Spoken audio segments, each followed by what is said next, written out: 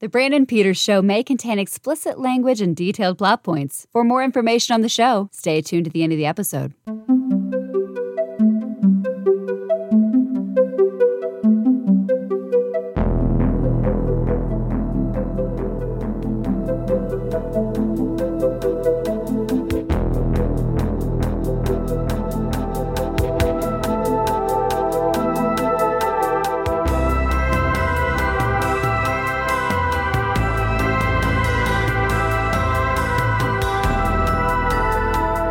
And now, here's Brandon.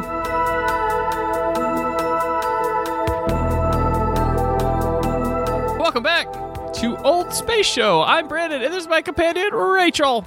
Hello. This series of Old Space Show follows the story-by-story time-traveling adventures of the Sixth Doctor and Peri Brown during Season 23 of Doctor Who, dubbed The Trial of a Time Lord, Colin Baker's second year in the role.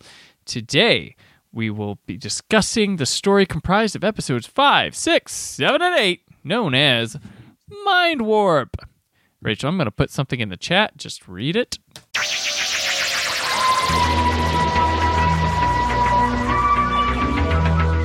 As the trial of the Doctor continues, evidence is presented showing his most recent adventure, where he faces an old adversary, Syl, as a scientist conducts his unethical experiments to prolong the life of Syl's boss, Kiv. The Doctor's memory of the events begin to return, and an unpleasant surprise awaits him.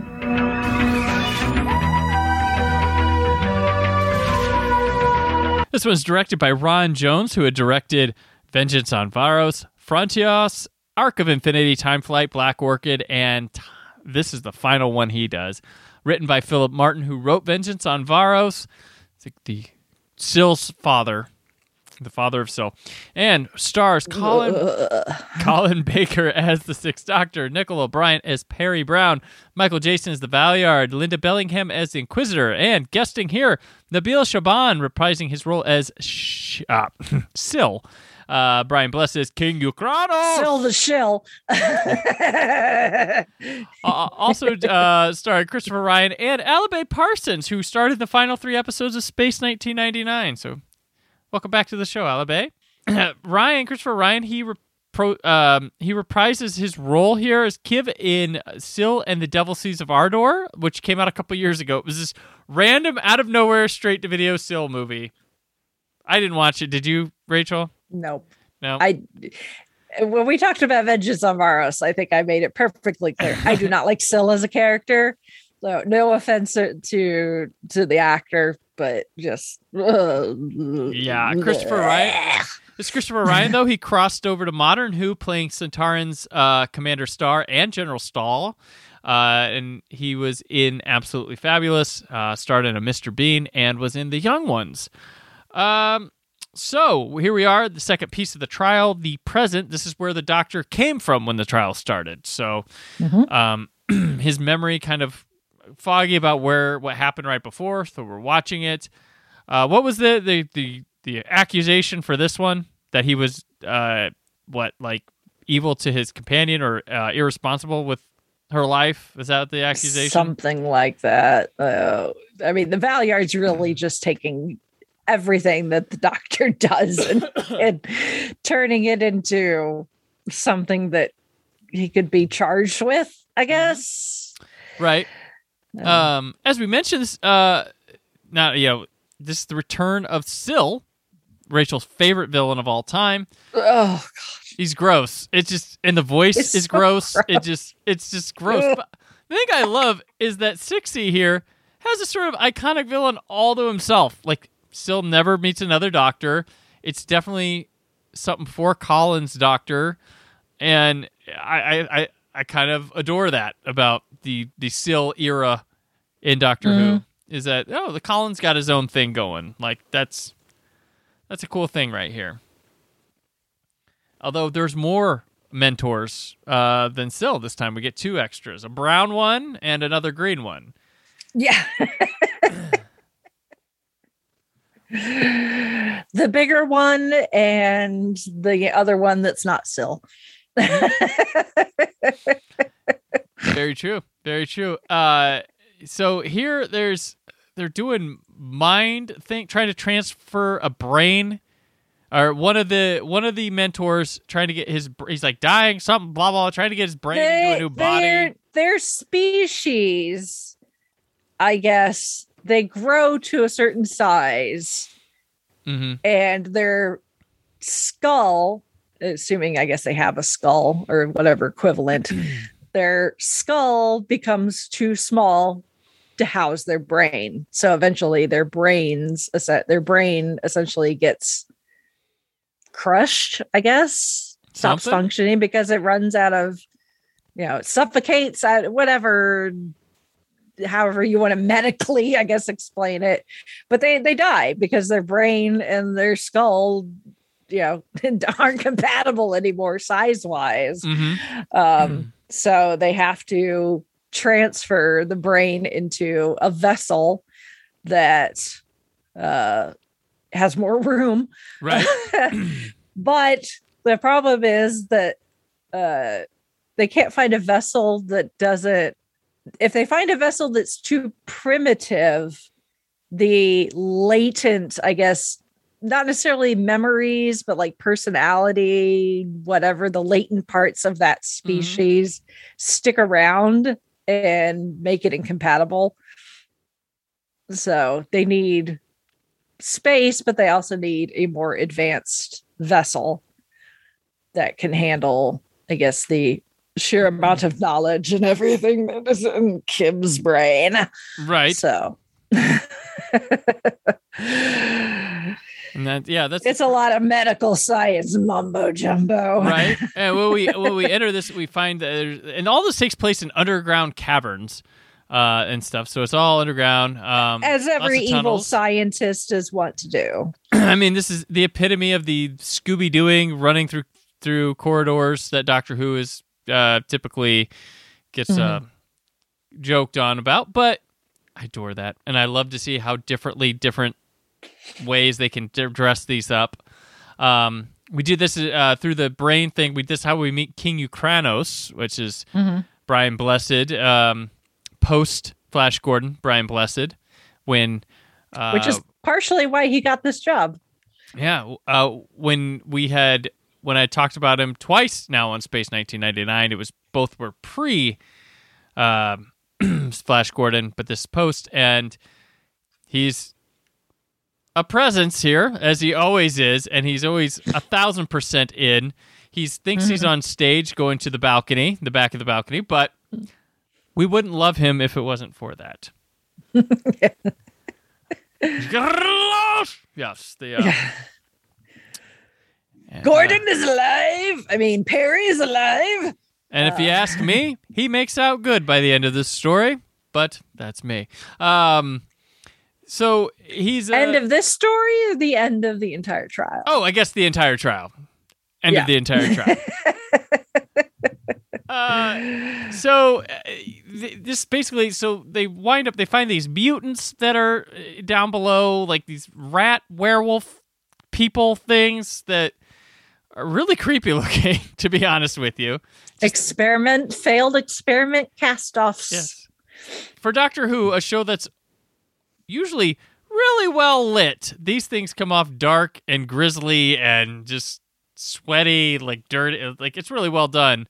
And no you keep sign them in of the dark so then they can't see how bad the makeup actually is. Fair, but it's effective. It's effective. We also, the Doctor is evil for much of this. He has to torture Peri stuff, and that's kind of thing of like, is he playing the long con? Is he sometimes bad? Is it working somewhat and wears off? It's kind of up for debate. Yeah. It's kind of like, if it was any other Doctor, you could almost, and any other companion combination, you could almost be like, well, obviously the Doctor is playing the long game, playing along with the bad guys to get in and figure out how to stop this evil, this evil plot from continuing. Yep. However, this Doctor, if you remember, if you go back and listen to us talk about the start of Colin Baker's run, right? This Doctor and this particular companion, this Doctor has already tried to kill Peri. Right. With his own bare hands. So I could a lot of times I get very frustrated with Peri because she is supposed to be smart. Like you said, with the previous episode, she's a student of botany. She obviously is smart about some things. There are plenty of times where Peri is just like, if you just stop for a second and put one and one together, you'll get two. Yeah. So, a lot of instances, I'm like, Peri, just think. And it takes just a little bit of common sense and observation, and you can figure out what the doctor is doing and what's going on here. But if we look where Peri came from, though, when we were first introduced to her with her relationship with her stepfather or something, was rather toxic, and she was, like, she's got an issue somewhere with male father figure-esque type, so... Yes, that is true. Granted, that's me putting that together. That might not be what's shown on the screen all the time, but right, yeah, or what was thought at the time. That's always been one of my, I love Nicola Bryant. She's a sweetheart. I've met her at Chicago TARDIS. She's absolutely, a doll.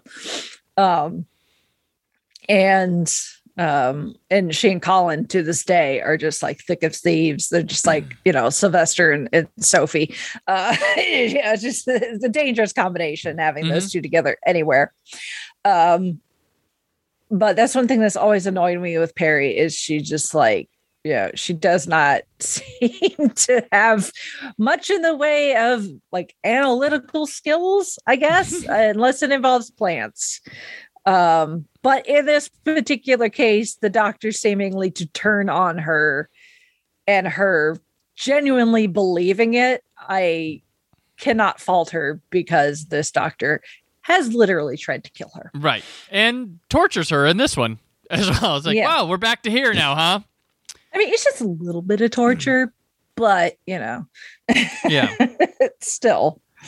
Right. Yeah, in this case, it is not helping the doctor's case and definitely helping the Valeyard's case. Right, yeah. And there's a lot of stuff like, where's Peri? What? Oh, keep watching, doctor. Yeah. Like, she's presumably where you left her. Well, let's find out where you left her. Yeah. And, right, so there's also these, like, pink dinosaur head creatures that get involved in this one, too, towards the end. What are they called? I can't remember. I don't remember either. There's, like, yeah. Oh, my.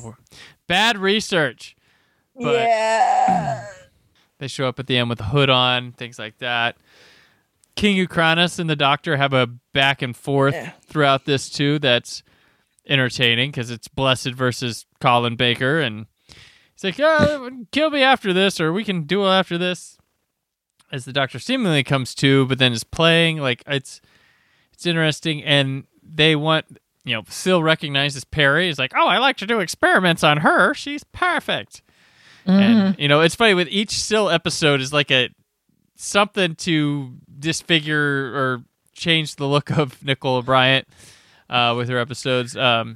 This one. Yeah, the minute Peri saw Syl, she should have been like, I'm back to the TARDIS. And locking the door. Last time I got turned into a bird. Right. And this time she gets her head shaved. Yes. Or a bald cap put on her head. Not actually going to shave off Nicola's beautiful brown hair. Yeah. Which, in the course of things, Syl succeeds. They get the brain transplant and effectively killing Peri.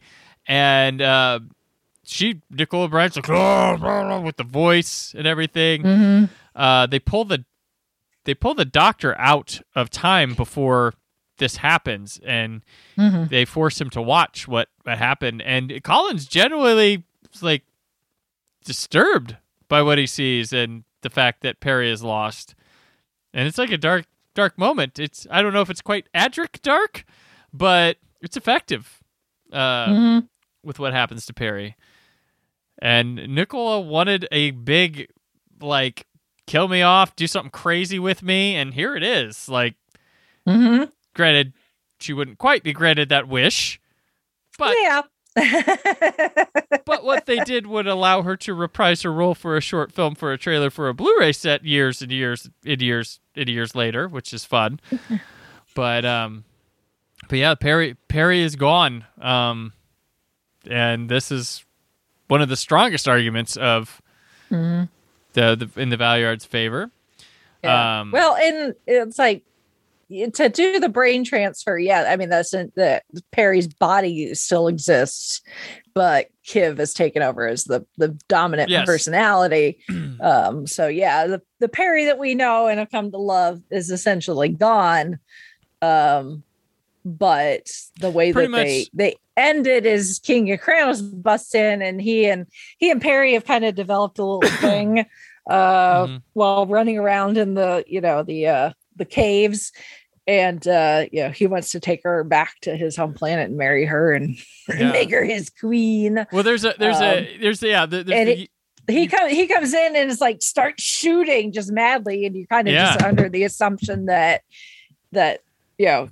he would rather see Peri's body dead, I guess, than have to continue to live on. It's all slow motion, and you go slow, blessed.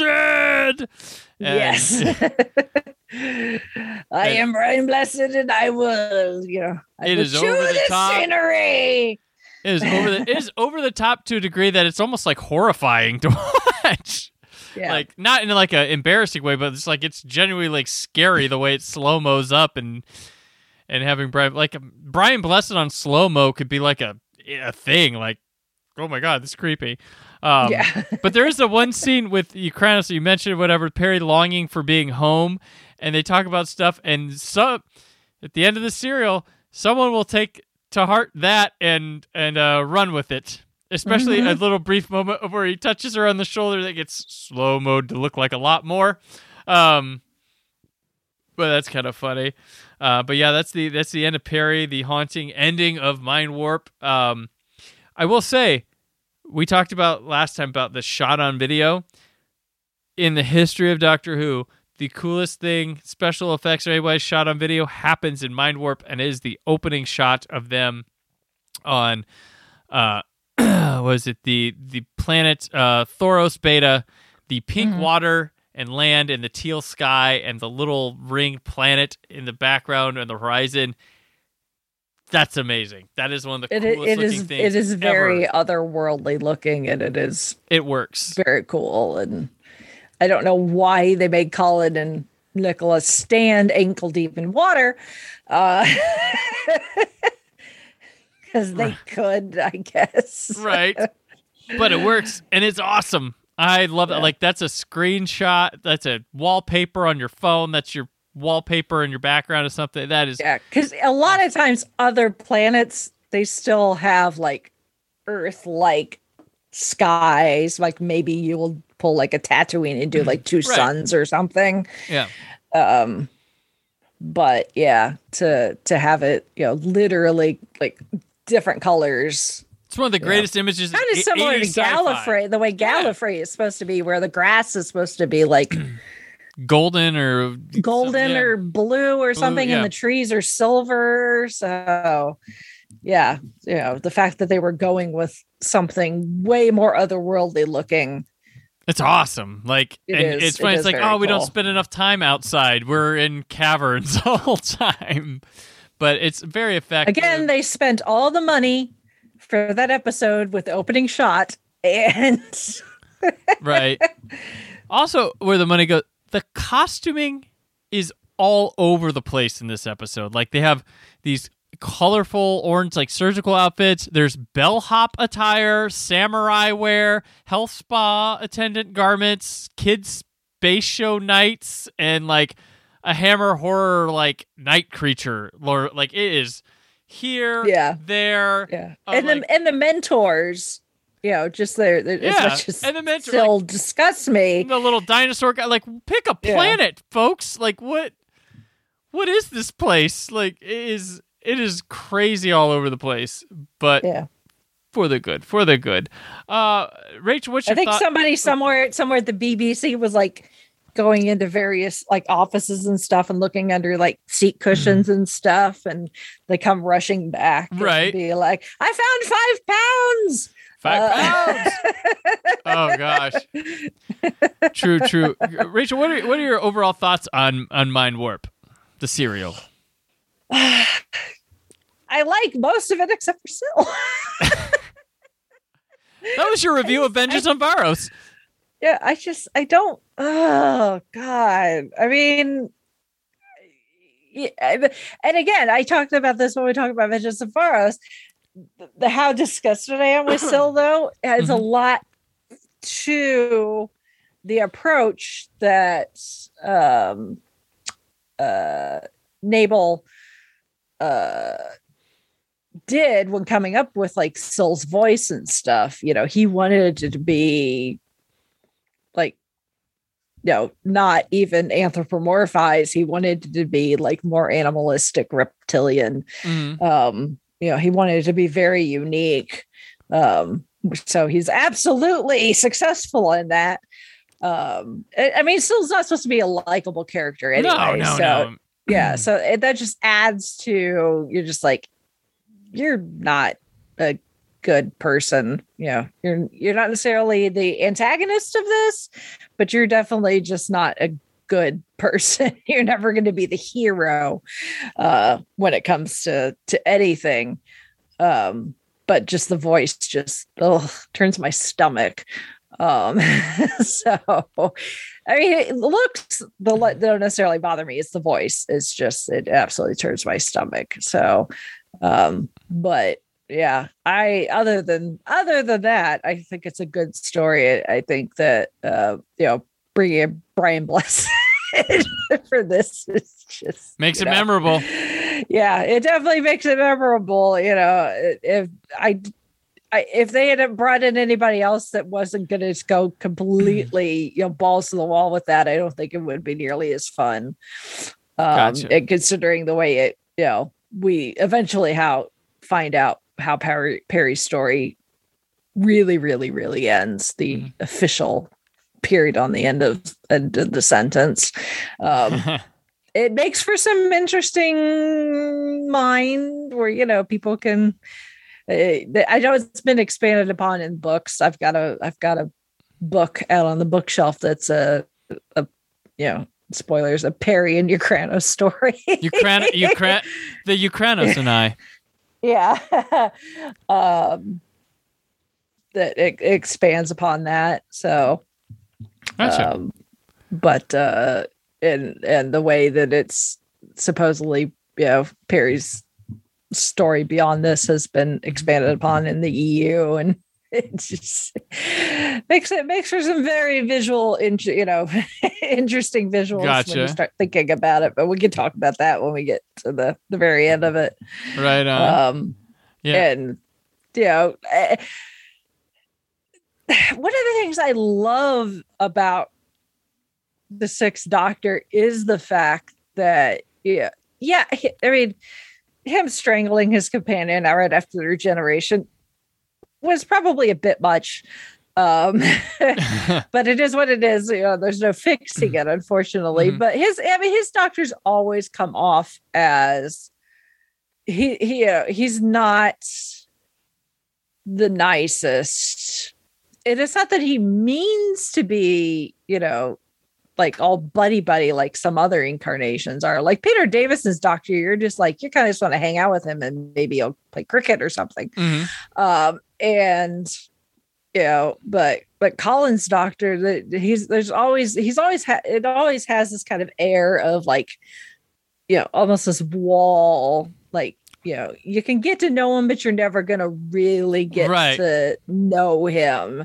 You know, there's going to be walls that you're never going to break through. Correct. Yeah.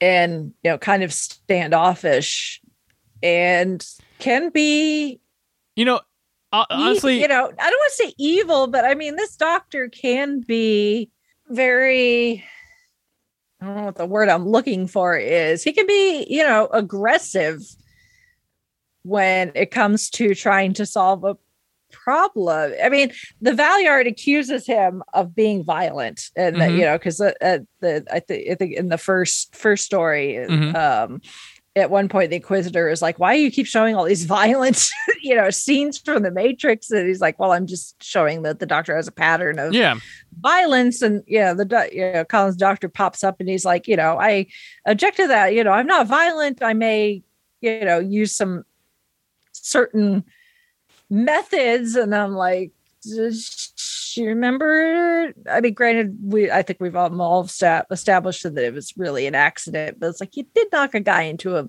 thing of acid. Yeah. And you did kill a guy with cotton balls and right. Anthrax, essentially. Short memory there, 60. Yeah, it's like this doctor can be violent,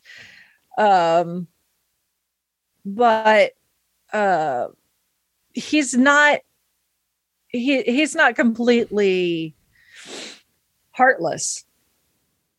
Is the thing. He does care about his companions and what happens to him, and we see how distraught he is when he sees what happens after he gets pulled out to the trial, because he didn't know what happened until it was shown to him, and he's obviously very distraught when he thinks that Peri has died, essentially because he was not there to save her. And but I think that's what makes the Doctor, and especially this incarnation, just one of the things I love about him, is because it makes the character so complex. Yeah.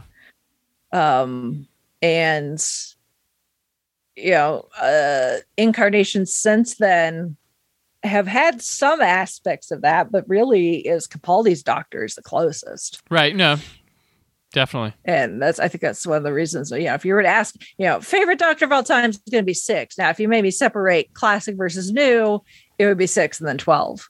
There you go. But they're very similar in personality. It's something I have in other IPs too, or characters that are, a bit more emotionally complex, where, if you can break through those walls and get to know the real them and they reciprocate, then they're going to be fiercely loyal to you. Right. And are, you're going to have someone there who's going to have your back till the bitter end, but it's breaking through that rough exterior to get there. True. Is it's a lot of work on the companion's part, whichever character you're talking to get through that. But it makes a very compelling storytelling for us as viewers to see that emotional growth for that character, because you get, I know, especially with Colin Baker's Doctor, a lot of people were turned off from him because he was just not, he's not the fresh-faced, sweet, or, Doctor of Peter Davison's, or the goofy, almost clownish of Tom Baker or Troughton, or, the grandfatherly of Hartnell, or, the almost kind of, esteemed professor scientific like of Pertwee. So Pertwee's kind of a jackass too. When I'm the smartest guy here. Yeah. He kind of can be, but he also, he's got a soft spot for Joe. He's got a soft spot for Joe. Yeah. But yeah, no, totally. And I like that you talked about him having these walls that come down, which is very similar to Tom Baker's Doctor, but Colin Baker's is a bit more upfront with you're not getting through there. Tom Baker's will trick you to make you think you got there, and you're not there at all. But Colin's is a bit more upfront with that, like, oh, that's not going to happen, or it's going to take a lot to get through here. Tom Baker's will make you think you're getting through there, and you really don't. You didn't even get close, but and it's fun with Colin Baker's Doctor too, because you unlike Tom, where it's like you think you got there and you haven't. Yeah, it's fun to watch with Colin Baker's Doctor to be like, you see that the companion has gotten there before he's realized it. Right, yeah. Sometimes. So. All it took was a little carrot juice. But that's for next time. That's for next time. But or Mel. Yeah, so we're now in the trial. We're halfway through. We're back to where we started, basically, story-wise. But it's time for Rachel and I to return to the TARDIS to set our coordinates for our next adventure. Rachel, whereabouts in time and space can people find you? You can find me with Gold Standard, the Oscars podcast. We're a bi-weekly film podcast where we are watching and reviewing every single Academy Award winner for Best Picture in chronological order. And as of this recording, we are in the 1970s. So very interesting transitional period for Hollywood. And Gold Standard can be found pretty much wherever you can find podcasts and on Twitter and Facebook. Just look for Gold Standard, the Oscars podcast. On Twitter, I think it's at Oscars Gold, I think is the handle. I don't handle the Twitter. Nick does all of that. So you could be Go STD Oscars. Yeah, no. Pretty sure it's not that.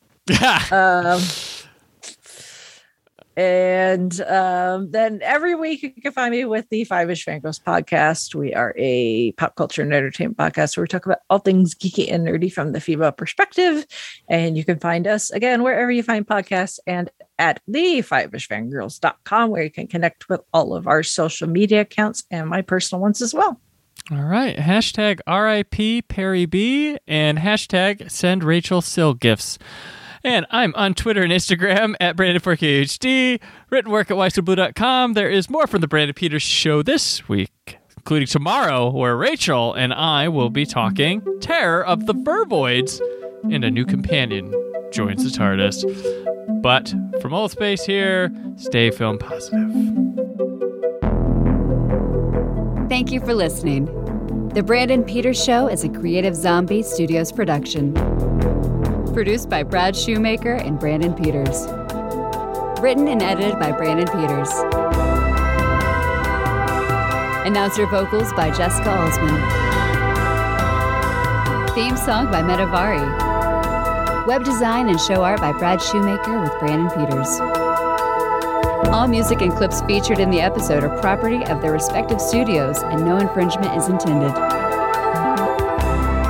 Additional information on this and other episodes at BrandonPetersShow.com. For any inquiries, press opportunities, or sponsorship, contact mail at BrandonPetersShow.com. The show is available on Apple Music, Spotify, or anywhere podcasts are found.